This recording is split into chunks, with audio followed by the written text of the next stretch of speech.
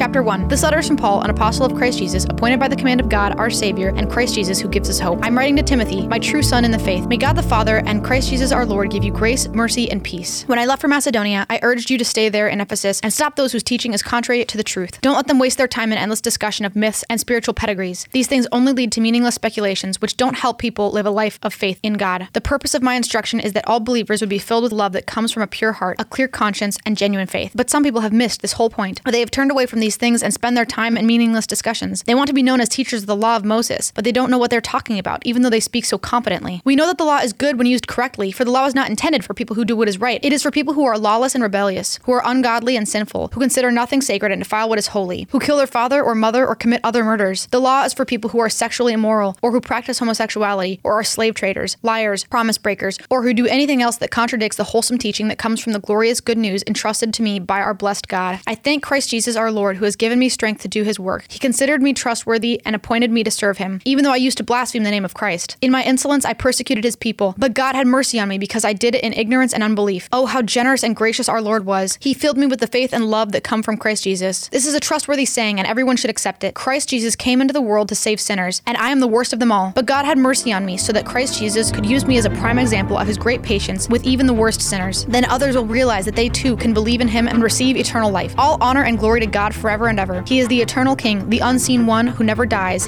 He alone is God. Amen. Timothy, my son, here are my instructions for you based on the prophetic words spoken about you earlier. May they help you fight well in the Lord's battles. Cling to your faith in Christ and keep your conscience clear, for some people have deliberately violated their consciences. As a result, their faith has been shipwrecked. Hymenaeus and Alexander are two examples. I threw them out and handed them over to Satan, so they might learn not to blaspheme God.